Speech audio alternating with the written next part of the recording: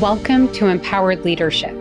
We share candid conversations with successful leaders about what it takes to cultivate the leadership, life, and legacy you desire, and to do it with confidence, ease, and joy. I'm your host, Alexandra Reese.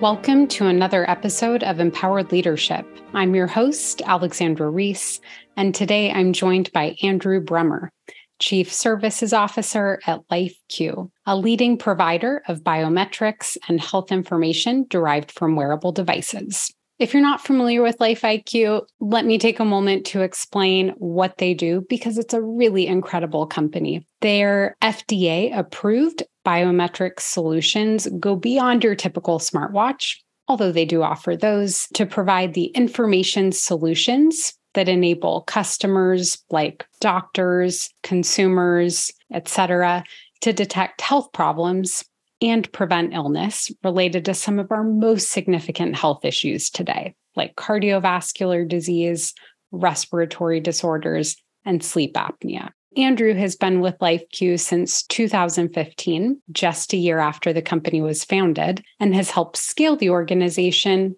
worldwide, driving double-digit annual revenue growth in many of those years. That's all to say, Andrew has a whole lot of experience and credibility as a leader. So I can't wait to share his stories, his experience, and the most important lessons he's learned along the way through our conversation today. There's a lot of gold in this episode. So without further ado, let's dive in. Hello, Andrew. Thank you for joining us on another episode of Empowered Leadership. How are you doing today? I'm doing well. Thank you for the invitation and being part of the journey that you're on. I am very excited to have you here. I'm sure we'll get into it, but as I shared in the introduction, you have such a unique role and work in such a unique organization. So I'm excited to hear all the wealth of wisdom, knowledge, and insight you can share from that experience. And all mistakes, but we'll go there. Yeah. Well, before we dive into that, as you know, I always like to ask my guests the same opening question, which is, what does empowered leadership mean to you? So for me, it's about helping people find their inner soul of how they can be successful in getting out of their way, helping them get the work done and not being there as a safety net. So when they do make mistakes and when they do falter and when they do fall, that you're able to catch them. But for me, it's about finding the right people, identifying the talent, harvesting, yielding it out of them, and then getting out of their way and being the support structure. It's directional, it comes empathetic, it comes work, it comes technical empowerment. There's so many things that come from taking people that are hungry and want to and empowering them and letting them go. I love that word soul that you used. I'm curious, what comes up for you as you use that word in a business context and you talk about really eliciting that from people so they can show up and do their best work? Yeah, as I mentioned, I've listened to a lot of your podcasts and a lot has got to do with the soul of people. You can be an instructional lead, which will come to my closing question that you usually ask, but you get to see versions of what your instructions are. You don't get to see the magnificence of how people can become to be. And when you can find a way to open up the heart of people, you get them to want to lean in, you get them to want to do, you get them to innovate to do. And then what outcomes of that is a level of multiplication that you could not do through instruction. It's a level of multiplication and empowerment at a human level, at a company soul level, at the individual growth level, at the team level. It gets to a point of viral expansion that's really hard to slow down, but it takes quite a while to get to that point that people actually trust and will embolden themselves to allow their own vulnerabilities to step out and allow their own failures to help them realize a successful tomorrow. I think you're so on point with the power of creating a space where people can tap into their whole self and be vulnerable and bring those full sets of perspectives, talents, skills into the workplace. I think all leaders would agree that's really valuable. Most leaders, when they think about how to do that, tend to look at the model of transformational leadership, set an inspiring vision, galvanize people around that. I don't think that's enough. I'm curious, what else have you found to be successful in doing that in your own work? as a lead, we all know that there are things in your head that you need to help people come to terms with and realize and be okay with. And not everybody is ready at the time that you're ready to convey that message. You have to hit the pause button and find it when people are ready. So the piece that galvanized it, I think, and I'm really eager to open up my team so you can ask them this question because we debate this the whole time, is I believe in absolute transparency. I believe in absolute openness. There's a lot of theory that says be vulnerable with your team, tell them where you're at, demonstrate that you're willing to fail, you're willing to be right and wrong, that you're willing to dig in and say, sorry, love you in the morning, but this is the way we're doing it, but also being open to saying, well, geez, there's got to be another way to do this. So there are different ways of thinking. And that takes time for people to see that you're not just following a theory. It takes time for people to see that you are genuine. When I took over the role in LifeQ to do what I'm doing, it probably took me, must have been easy, a year and a half. It took a long time to get the team to a point that there are absolute safe discussions. There is absolute psychological safe, physical safe, topic safe, work safe. There is no topic that my team will not address me in a direct, open, transactional manner, in a strategic manner, in a loving manner, in a caring manner. It takes time and you can't rush that. I think that's key, is you have to allow people at their own course, for their own reason, at their own time, in their own design. You have to allow them to find themselves within that trusted space. And, once you've got people that are confident in self and there's self-presence and self-awareness in who and what they're about, you then start seeing loyalty towards the leader, which then spills over to the company. And that's exciting. What comes behind that is passion for the company, passion for self, and passion for people. And you cannot salary passion. I love that.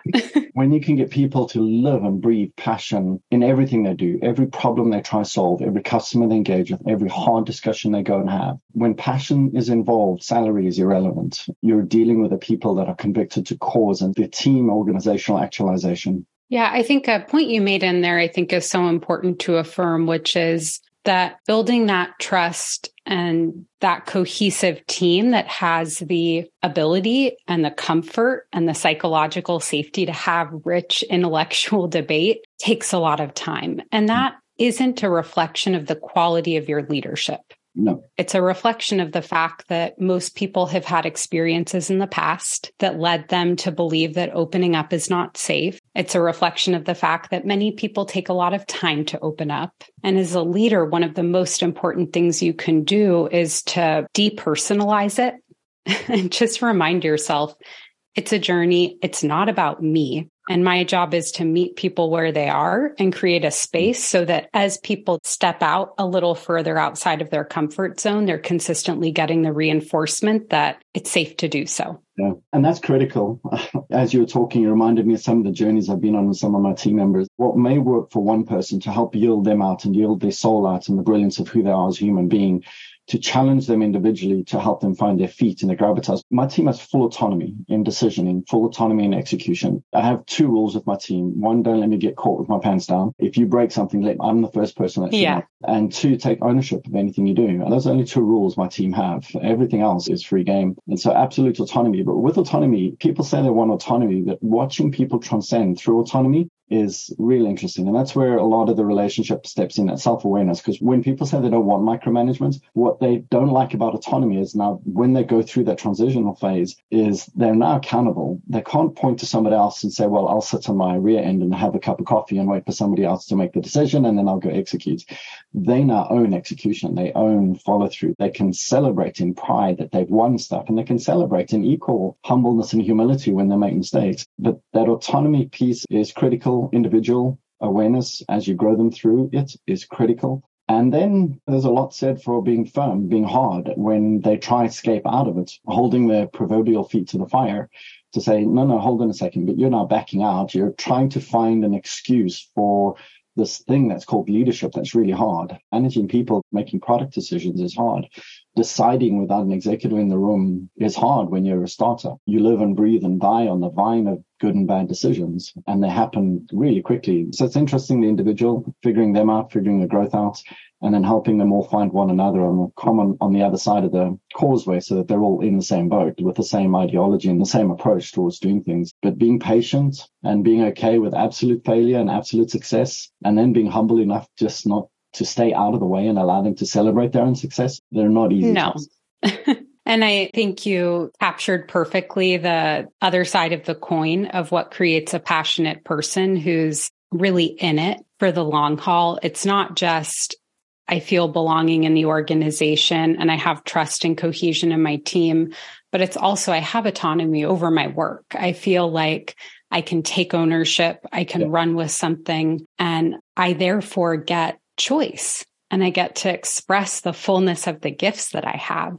And it is hard. And something I think that a lot of leaders underappreciate is why it's often so hard. And it's not just in my experience because people shy away from the accountability or they're scared over the ownership. It's that we spend the first 20 years of someone's life in our educational system programming them to sit back, take in information and regurgitate it back. So any notion of being curious, taking ownership over your learning journey, challenging the status quo in most educational institutions is actively punished.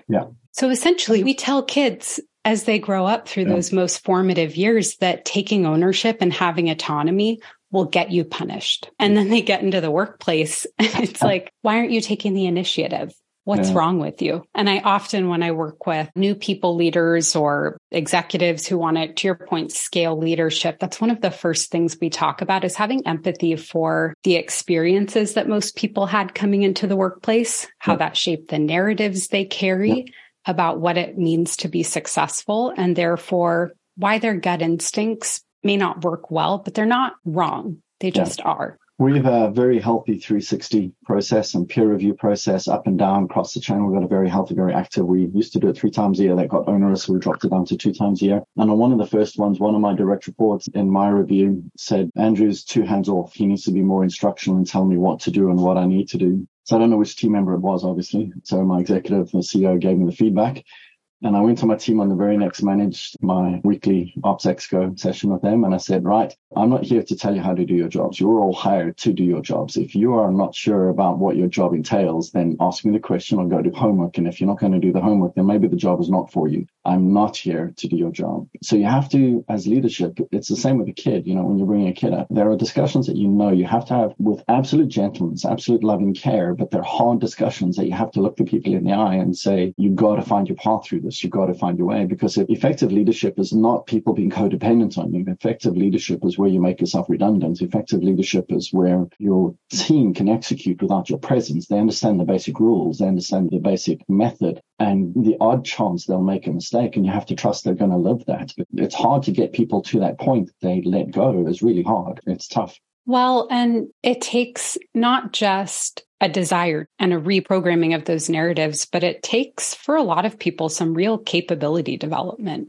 So maybe the one thing I'd add, if I was coaching you through a 360, would be reflecting on the question, how can I have those conversations with each of my team members one-on-one to better understand where are they at in that journey from needing a lot of direction and maybe micromanagement to feeling like they have full autonomy? And how can I meet someone where they're at, set the expectation that we want to get here, and then provide them with the resources they need, be it some coaching, some capability development, so that they can navigate that without feeling like they're just being thrown into the deep end. Because as you know, leadership, it's a skill that you have to learn. It's not something that you just intuit. Yeah, and I'm using jest words, and I'd love to hear, if you do chat with my team, I'd love to hear their interpretation of how they've been through this journey. There's absolute humanity and dignity in being very soft and gentle. So I use very strong words and colorful words here.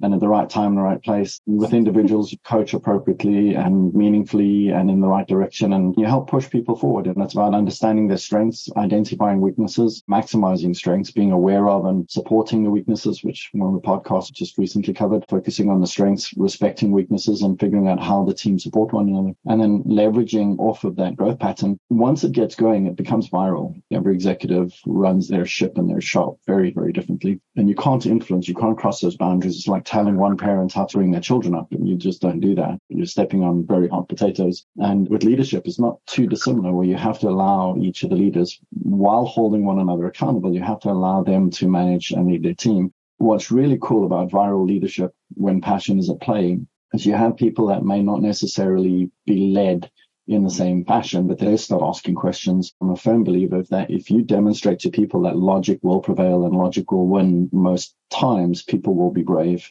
People will step out of the norm, out of what school and 20 years of upbringing and societal rules have taught us. People will be brave and they'll step out and they'll start asking questions about how do we emulate that? How do we do that? But like I said, it was an 18-month journey for me to get my team to where it is today. Yeah, and I might use a slightly different word than logic, but I think it's the same in concept, which is predictability. And that came out in our discussion of how do you build a cohesive team? Well, you create predictability in that every time somebody takes a little bit of a risk to step outside their comfort zone, you predictably, positively reinforce that. That is, I think at a fundamental level, I talk about this a lot. That's the key to building a thriving culture is predictability. Like here are our policies that define the culture we strive to create. And then we predictably reinforce those policies day in and day out. It doesn't need to be more complicated, but I think so many people miss the importance of the predictable reinforcement day in and day out, because that's when you get the toxic culture is when people are like, you said or did one thing yesterday, and then you said or did another thing tomorrow. And it's just a complete disconnect. Yeah, they're in absolute conflict with one another. You're spot on. Because one of the challenges of a leader, if you face problem A today and today you're in a good mood and the mojo and energy is up and you're loving the world, the manner in which you address the problem today or respond to the problem today should be the same when you are annoyed and frustrated with either a peer exec, a house spat, or a kid stepping out of line or whatever, or aggressive driver. You have to engage in the problem solving as a leader in the same way you would every single time. You have to be persistent. You have to be consistent. Like you said, it's got to be predictable. People have got to know that no matter what, there is a level head. You cannot be charged. You can't manage people through execution of emotion because that drives fear, that drives non-predictability, that drives irrational responses. And people are not safe then, and people just will not engage. They will yield out and they'll back out of the discussion. The problem is it can take 18 months to work and get it right. It takes 2 mistakes and you're done. You rebuild it all back up. I think mistakes can come at a big cost if there isn't appropriate and prompt repair work done. Absolutely. I had a client, we had a coaching session this week, and she had an incident with her team. She was really frustrated and she lashed out in a way that didn't land well. And she made a point quickly after the meeting to go and talk to each person one-on-one who was in the room and just take ownership and apologize. No excuses, just acknowledge this isn't how I want to show up. I know I didn't live in alignment to our values. How'd that feel for you? I'm really sorry. Yeah, that's following the rules of apologizing properly, where you actually are sorry about what you just did or said, and not just doing it because there's a bunch of theory that says you need to go back and do it. It just keeps coming back to the common themes in all your podcasts about genuineness. It's about being present, being mindful. It's about caring. It's about predictability, the individual, respecting the individual in their own journey of how they're going through, because we are all the sum of ourselves for different reasons, and none of them are wrong. They're all just different. And what's wrong is not respecting that and learning and using that. And I don't mean using as in manipulating, but using that as a mechanism to help people be successful. Yeah. I think the other common theme that's really important here is self-leadership work, because it's hard to make really thoughtful, good decisions on a good day and then use that same rigor and approach on a bad day when you're facing stress. Because when you're stressed, your sympathetic nervous system takes over. It causes you to tunnel vision.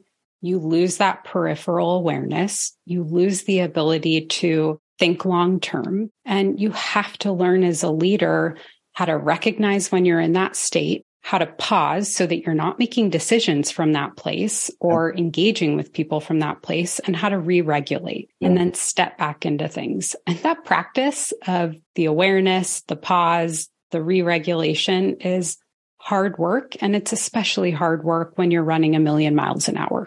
Yeah, and it has to be your game face on the whole time, and your game face has to be your honest face. It has to be, this is me, this is as I am. And people get to respect and appreciate and eventually end up loving that. The dedication and passion and commitment that comes as a result of that level of engagement with people, it's hard to verbalize. It really is hard to describe. I observe some of the leaders, some of the teams. I reflect on it from previously the organizations I've been in. I reflect on some of the discussions on the podcast that you had.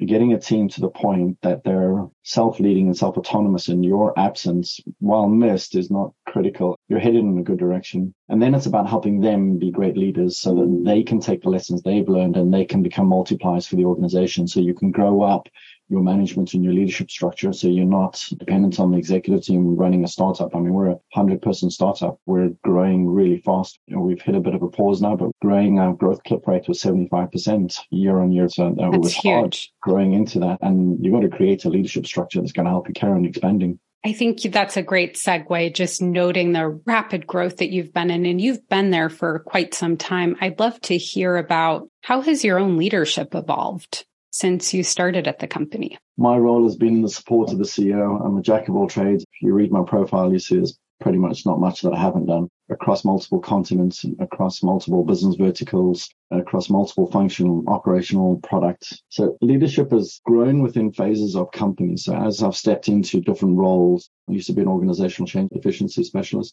Stepping in and the more leeway that you get in terms of running, the more you demonstrate that all the theory-based concepts that we've just run through, they're sticky in their work, the more leeway you get, the more access you get to growing. My personal journey was being from consulting into product management, into helping define strategy for product, and then getting into the operational side of it. So figuring out how you drive an organization without being the leader, without being the leader, influencing people, without having a title, trying to help people become aware, and you have to be okay with 10 things and 2 of them stick and 8 of them are not ready, and you have to be okay with that.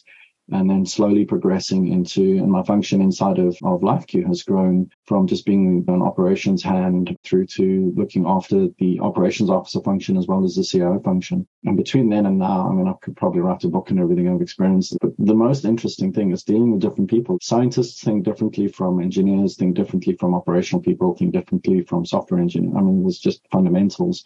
And that's not profiling. It's just to be a brilliant scientist. There's a certain persona, a certain way of thinking.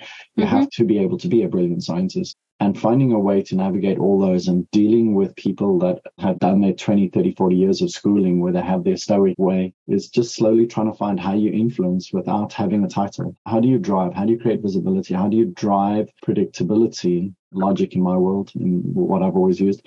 How do you drive that without the title? How do you get people to embrace a new tomorrow and to strive for a new tomorrow? At one stage when I just took over the function, one of my senior leads said to me, if you know where we need to be in 5 years' time, why don't you just tell us? Why don't you just tell us where we need to be? And my answer to the person was, because you're not ready to hear it. Because as soon as I tell you it, you're going to start rebelling it and you're going to say it's not possible. So you'll subconsciously start working against it. So you have to figure out at what time are people ready to hear the messaging. And some people sooner, other people later. And you've got to be okay with that. What an interesting insight. I don't think we often think about it that way. I like that. I also have done a lot of work in change and transformation leadership. And, if you look at conventional wisdom, it often says, give people as much information as possible, as early as possible, give it to them again and again in 10 different ways. And through doing that, I've learned myself that often that creates change fatigue and overwhelm because people just don't know what's important. They get overwhelmed by it. And then it ultimately leads to disengagement and failed change because people tune it out. Yeah. I hadn't thought about how giving too much information can also create resistance because people just aren't ready for it. And it's not malicious resistance. It's just people listen to the topic and they listen to the message or the potential outcome. And what they do is they take a future state and they try to apply it to current state. And it's not wrong. It's just people think differently. I just happen to have a strategic, emotive, forward-thinking type. So playing it forward, you have to be mindful that as far forward as you can think, most people deal with 3 months, 3, 4, 5, 6 months ahead of them. And if you try to paint a picture that's going to groundbreakingly change it, to that same team member, I went to that team member, I think in the last 2 months, and I said, we are more or less where I expected us to be. If I told you this is where we would be. What would your reaction be? She would have said, I would have thought you had lost it. There's no chance we could ever have got here. And I probably would have resisted all along the journey. And it's hard because you don't want to leave people blind. You don't want to catch them off guard. I know a lot of leaders who I've worked with many ages ago who I could imagine might reflect similar views of people listening to this who are like, great, I don't have to share information if I don't want. Good luck with that one. Your leadership strategy and investments and people's trust in you, their vision in you, I mean, you're done. It's just, it ain't going to go anywhere. Yeah. And I think that's what I wanted to come back to is really two things. You just said one of them, which is that ability to say, trust me, I've got a vision, but let's focus now on execution of what we're doing today. Because that's where your people's mindset is and their own focus is. That requires significant trust. You can't do that if people don't trust you, because then people are going to be living in this sense of fear and uncertainty around, is he holding back information because I'm going to be eliminated? People will go to the worst case scenario in the absence of trust. You're on the money, Alexander. And part of that is when you say you have a vision of where things have got to be, you can't just say that in this nebulous kumbaya, got all the information you don't have. It's about saying, I have a vision. Let's take one step. Let's take another step. It's not about holding back information. It's about knowing where things, and that statement I made to that individual, because that individual was mature enough to receive that message. And that individual was asked a lot of very direct, very probing, very challenging questions. One would not do that with every human being in the team. That just would be non-functional. But with the person that you have that discussion with, when you open your mind and you become vulnerable in that, you have to remain vulnerable in that, and you have to show you're going in the right direction. And when you misstep and there are mistakes, you have to fess up and you have to be open to it and say, well, geez, that wasn't supposed to happen. That's not what was planned. But when there are milestones, you equally have to then reflect back and say, remember that last discussion? This is one step closer in the right direction. And that way you build up trust. It's not about holding back information. It's about, we all know that you can't tell everybody everything in the company. It's about, in this particular stance, it was an individual that has turned out to be a right hand for me to be able to help get stuff done. And this person asked really good, challenging questions. So it was a healthy environment. It turned out to be a healthy growth and healthily managed. But if you're someone who's going to play information war games and you're going to weaponize the knowledge that you have, good luck. People will see straight through you. Agreed. I'm glad we came back to that point because I wanted to make sure people didn't take the wrong message from that. It's just things. It's like, imagine Elon Musk having said in 2003 that we're going to Mars and he's going to, it's just like, really, people would have just said, listen, man, you're on planet Lulu. It's not happening. You got to bring people along the way, along the journey, and help them as they are ready to be able to mature into concepts and ideas. Mm-hmm. So we've talked a lot about the evolution of your role at the organization. I'd love to hear what are one or two experiences that you had, to the extent you're comfortable sharing, where you learned a tough, hard-earned lesson. And what was it? Being brave is not for the faint of heart. And being brave is putting yourself in the lion's den and knowing there's a good chance you're going to get ate alive, but you go into the lion's den nevertheless. In around last year, October timeframe, we had some challenges and I went into the lion's den. I had a 17-on-1 meeting and the lions ravaged my presence. soul.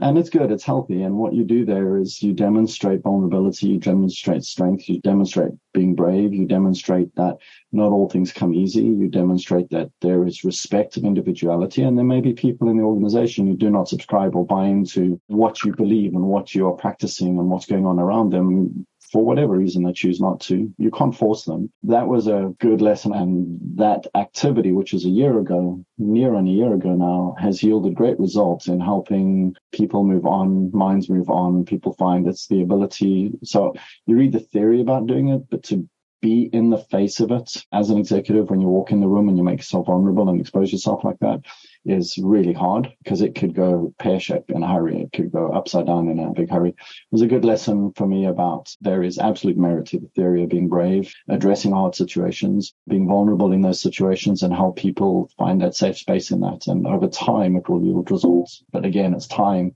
and you have to be patient. Yeah, every misstep, plan that doesn't work out, uncomfortable interaction, no matter how big or small it is, that goes unaddressed will just grow and become eventually an elephant that sits between you and the other person, or you and the team, or within the team. And it's funny you bring that story up, because that's been a theme of a lot of my coaching conversations in the last 2 weeks is, how do I collaborate better with people where things feel off?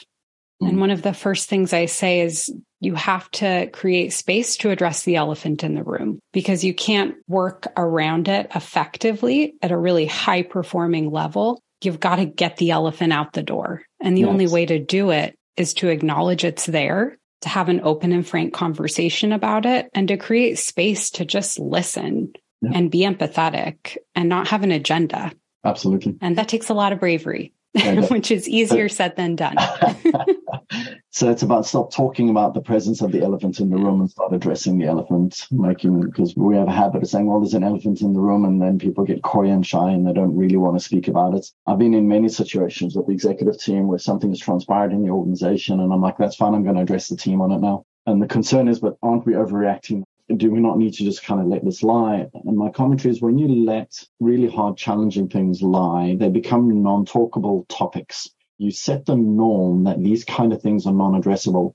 And then what you as an executive team demonstrate to the balance of the organization is that when these tough things come up, we'll sweep them under the rug and we'll pretend they're not there, but nudge, nudge, wink, wink, we'll talk about it at some stage. And you have to demonstrate firm, convicted leadership. Being leadership is about being predictable. People know when there are missteps, you vocalize them when you talk. And there have been mistakes along the way in terms of my personal journey in helping the organization get to where it's at today. But holistically, we've come through the firefighting. We're an incredibly healthy organization now. We've got some amazing people in the company. I'm very passionate for one another and for the cause of what we're doing. We're solving a very, very hard problem. We're going to take the average Western medical hospital into the far reaches of the most poorest countries and give them the equal ability to manage their own lives and be healthy and be aware of what they're doing. And we're going to fundamentally change how healthcare is run. But that's a long journey. We've got a long way to go. The key is having the people, and the key is helping us get there. I'm a firm believer, if you look after the people will look after the customers, and the customers will look after the company. And that's a never-ending story. But you've got to look after the people. I so agree. And I think that statement, which you put so succinctly, is the reason you're probably one of the few high-growth startups I've interacted with that has a healthy organizational culture. I mean, most high-growth startups, the leadership team is so focused, understandably so, on the product, bringing it to market, learning from those early experiences, growing, scaling, that they often neglect the infrastructure building and the people development work. And it comes to bite them in the ass later. The way I describe my function in the organization is engaging and helping draw and find the best in people. I look at my chief science officer. He's a beautiful human being. He's just a great, great guy, smart as heck.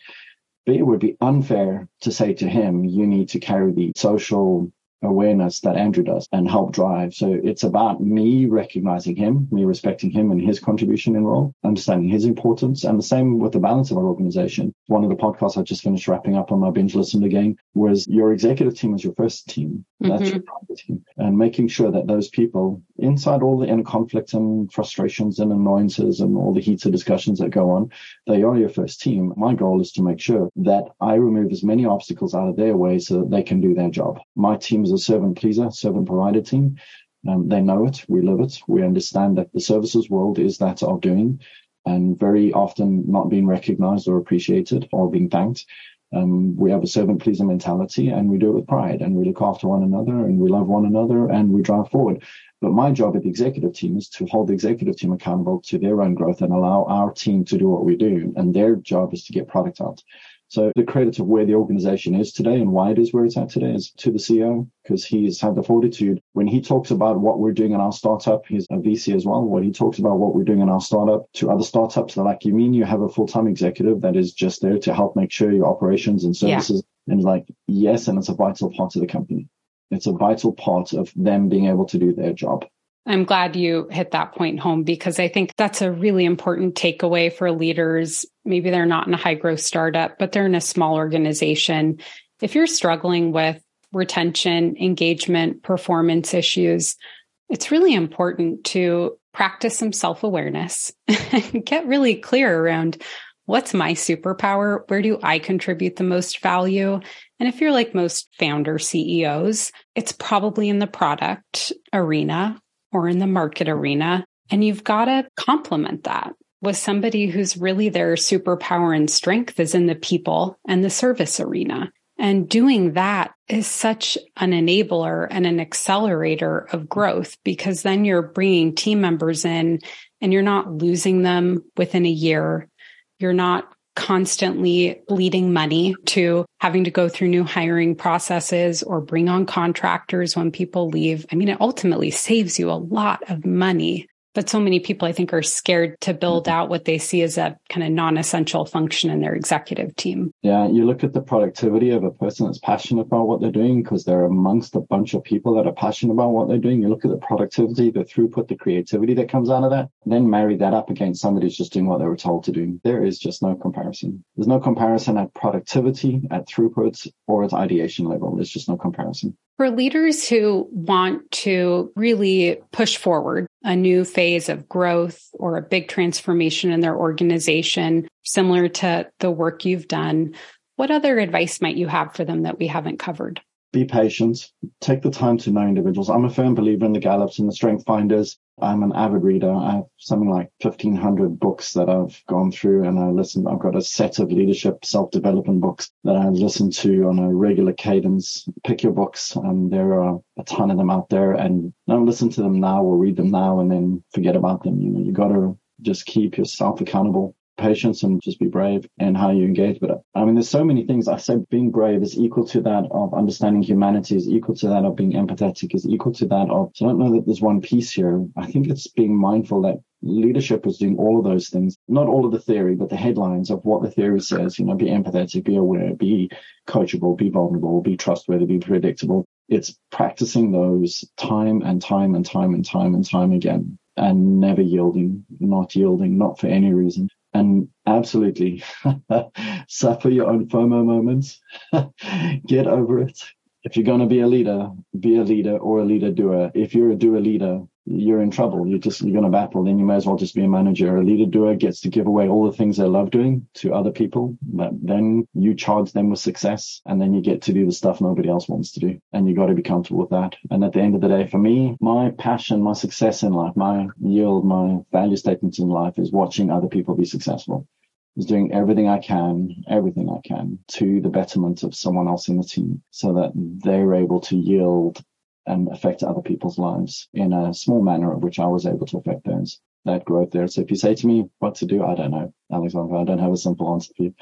I don't have an easy one. Read a lot. Read wide. Read voraciously. Read, and reread. There's so much beautiful theory out there. Listening to your podcast, just emulating and being reminded of all the nuggets out there. A lot of books we read and we're like, yeah, I know that. Yeah, I know that. Yeah, I know that. Yeah, I know that. Whatever. But when you're in the heat of the moment, there are nuggets in every book along the journey that you just skip over. They're not relevant. And at different times in your life, they become relevant. So I would say read your heart out. I keep books that I'm currently paging through behind me in part so that it reminds me, you don't read a book and put it away. Yeah. You read a book, set it down, and then read it again. Because to your point, as we evolve in our leadership journey, we'll be similar to you described your colleague, we'll be ready to hear different messages. Yeah. And if we're not ready, we're not going to hear the wisdom. Spot on. Absolutely. What are one or two of your top books, leadership books? There are a couple of them. So Quiet, Start With Why, Change Anything. I stumbled across a book now that I'm really annoyed that I didn't read earlier. It's become required reading for my team, a book, Crucial Conversations. Oh, yeah, that's a great one. Just did a workshop on the art of productive conflict, which mostly was all about how do you prepare your mindset and yourself to walk into a crucial conversation in a way that you're setting yourself up and the other person up for the most long-term success. There's another book that I think most people working within a company would overlook. Probably the book I've bought for most people. It was written with a focus of consultants and how you are a trusted advisor to your customers. So the book is called Trusted Advisor. I've listened and read the book more times than I can count. It has all the nuggets of what it takes to develop trust, to be authentic, and to really listen and be engaged with the people.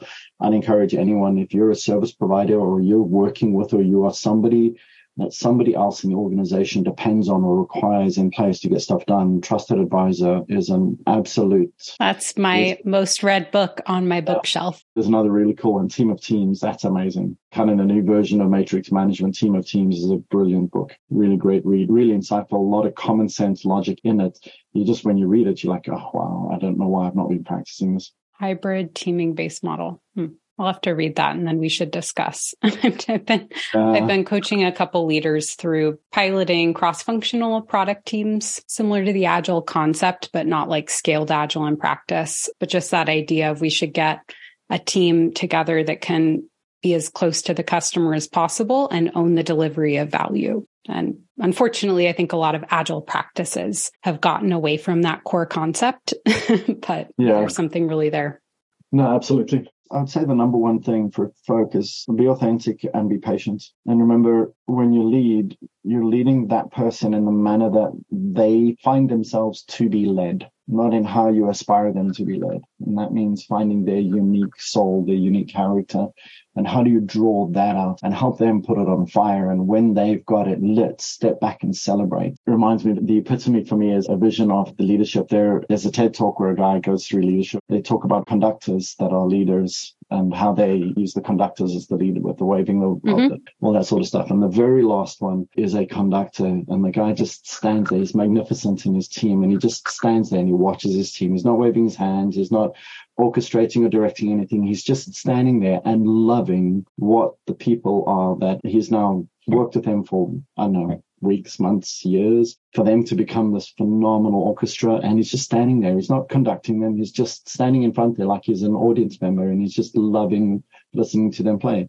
And that's effective leadership, right? Is when you can get people to do without you having to instruct. Yeah. I think patience is a real underrated leadership attribute. And I say that because I think we are in an age of false urgency where everyone's trying to rush forward. Everyone's trying to get to the finish line. Everything is important. Everything needed to have been done yesterday. And when I walk into organizations that embody that sense of real urgency, often when I look at their performance, they're so focused on arriving that they miss the opportunities along the way that suggest maybe a different path would lead you to even more success. And I wish that our society was a little less focused on urgency and productivity right now, because I think patience allows us the spaciousness to really learn from the past, be more aware and present so that we can see the opportunities in front of us and then make more conscious choices about our future. Knowing that given the rapidity with which conditions change, we almost need to slow down even more sometimes, because we need to have the space to cultivate that awareness so we can make decisions about our strategy and how to change it. So if you chat with my team, they'll tell you that I'm probably one of the most impatient, high expectations of people around me. And I'm a Mr. Fix-It, in the absolute opposite of the advice of what executives should be doing. I've learned to tame it a lot. And what's brilliant is because I have this safe space with my team will get on a call with me and say, right, Andrew, we've got a problem. I don't need you to go into fix-it mode. I just need you to listen. So it's that level of relationship. You can just get in there. So to be honest, in some areas, I am as impatient as heck. In other areas, I have the patience of a butterfly. I can sit and just wait and help people. Yeah, I shared this in my conversation with Tim Winter, but patience is not a virtue that I was born with or cultivated. And I had to learn it when I started my business, because you have no control over your pipeline. You have no control over how people will respond. And you have no control over, is the hypothesis that you start with going to land in the market, or will you need to pivot? Yeah. And the lack of certainty and control just killed me for the first year of my business. And I really had to step back and learn the art of being appreciative for where I was, like that conductor, celebrating the successes I'd had and where I am today. And also the patience to know that if I keep putting in the work every day and I'm conscious and aware of what could be, that I'll make the right choices and what's for me will come. That's a hard virtue to learn, to your point, if it's not something that you're born with. It's humbling. And as you go through that journey of realizing that it's humbling, and there's the old saying that it's lonely at the top for the CEO, again, to our CEO's credit, he's built a strong team of very opinionated people who are go-getters and doers. And while it is lonely at the top, because at the end of the day, the CEO carries all the bucks and the buck stops there, he has a team of people who are specialized in the areas that he lets get on with their work. And I think that's a critical part to why I've been able to be, because if I took my leadership style to any average company, it would probably be squashed. It would not succeed. The organization would be incredibly worried. You have to demonstrate that it can work. People literally have to see it operating. He often comes to me and says, well, I kind of thought that was going to fail, but prove me wrong. I'm on board now. I love that. Well, as we come to the close of our conversation, I'd love to ask my typical closing question, which is, what's one piece of conventional leadership wisdom you think is outdated? Instructional. People who are using title, rank, file, order, policy, process as a means to yield the leaders of tomorrow, I think you will be successful in getting the job done, but you will not create the multiplier that's needed. And what is more sad is you will lose the people that are those next leaders, because they will go find other areas where they can be engaged with as this generational leadership thing. As most of my direct reports, they're more than half my age, that you will lose the opportunity to make a difference in people's lives and to grow people. And you'll win by getting the job done. But I think instructional rank and file leadership, I think, is done. When you say instructional leadership, can you define that in a sentence or two for people who aren't aware of what that means specifically? That means you do what I told you to do. Don't ask any questions. And if you're going to frown, then there's the door and feel free to exit yourself. But best you get it done. Otherwise, there will be consequence, and do it exactly as I told you to do it. So you stifle creativity, you stifle initiative, you collapse the soul. You make it a lonely place to work. You make it a job where you're getting a salary, and then you go home, and in 4 or 5 years' time, you change your jobs. And I'll take that one step further and say, not only is it bad for talent retention, but it's really bad for long-term organizational performance. And you don't even have to be a micromanager, just to be a leader who's accustomed to project managing their people's work. So, setting their objectives, setting their activities with them. That form of management means that you have to be the key decision maker. And that's a huge problem in terms of organizational health, I think, for 2 additional reasons. One is, given the pace of change that we've talked about in today's world, one person is not in the position to be fully aware of what's happening on the ground and how to make the best decisions given rapid shifts in the context. You should be hiring people who can master their domain context and then make those types of pivot decisions on their own. So you end up losing that ability to be really responsive and really adaptive. The second reason is it's slow. I've said this before. I think matrixed organizations are a thing of the past, because every time you make a decision, it necessitates that anyone who's involved with that square or decision has to get in a room and talk about it. And that's not efficient. It burns people out. It wastes time. I think it's the reason we have so many meetings in many organizations. And I think that's where we could speed up, and maybe a little less patience would be good. Absolutely, because what you just described is the death knell for a startup, right? In a large organization, it takes 6 months to make a decision. But if you're demonstrating that behavior in a startup, you're done. I mean, you're signing the death warrant for a startup. Yeah, that's 6 months of runway you've lost, which is more than many startups have in their bank account. Awesome. Well, thank you so much. This has been an enriching conversation. I really appreciate your time. Yeah, thank you. It's been wonderful to chat with you. And I wasn't quite sure where the discussion would go and what topics would cover, kind of listening to all your podcasts. It was interesting, but thank you very much. Thank you for joining me on another episode of Empowered Leadership. If you'd like to connect with Andrew or read more about LifeQ, I invite you to check the show notes for links to the LinkedIn profiles of both. I've also provided links to several of the books that Andrew and I discussed. So if you're interested in checking out some of those resources, I invite you to do so. As always, thank you for joining and have a lovely day. To find out more on how you can improve your leadership, life, and impact with confidence, ease, and joy, please visit my website, opastrategy.com. That's OPA strategy.com. And then please make sure to search for Empowered Leadership wherever you get your podcasts and click to subscribe so you don't miss a future episode. And if you enjoyed this one, please do share with a friend or a colleague. It makes a big difference. Thank you so much and have a lovely day.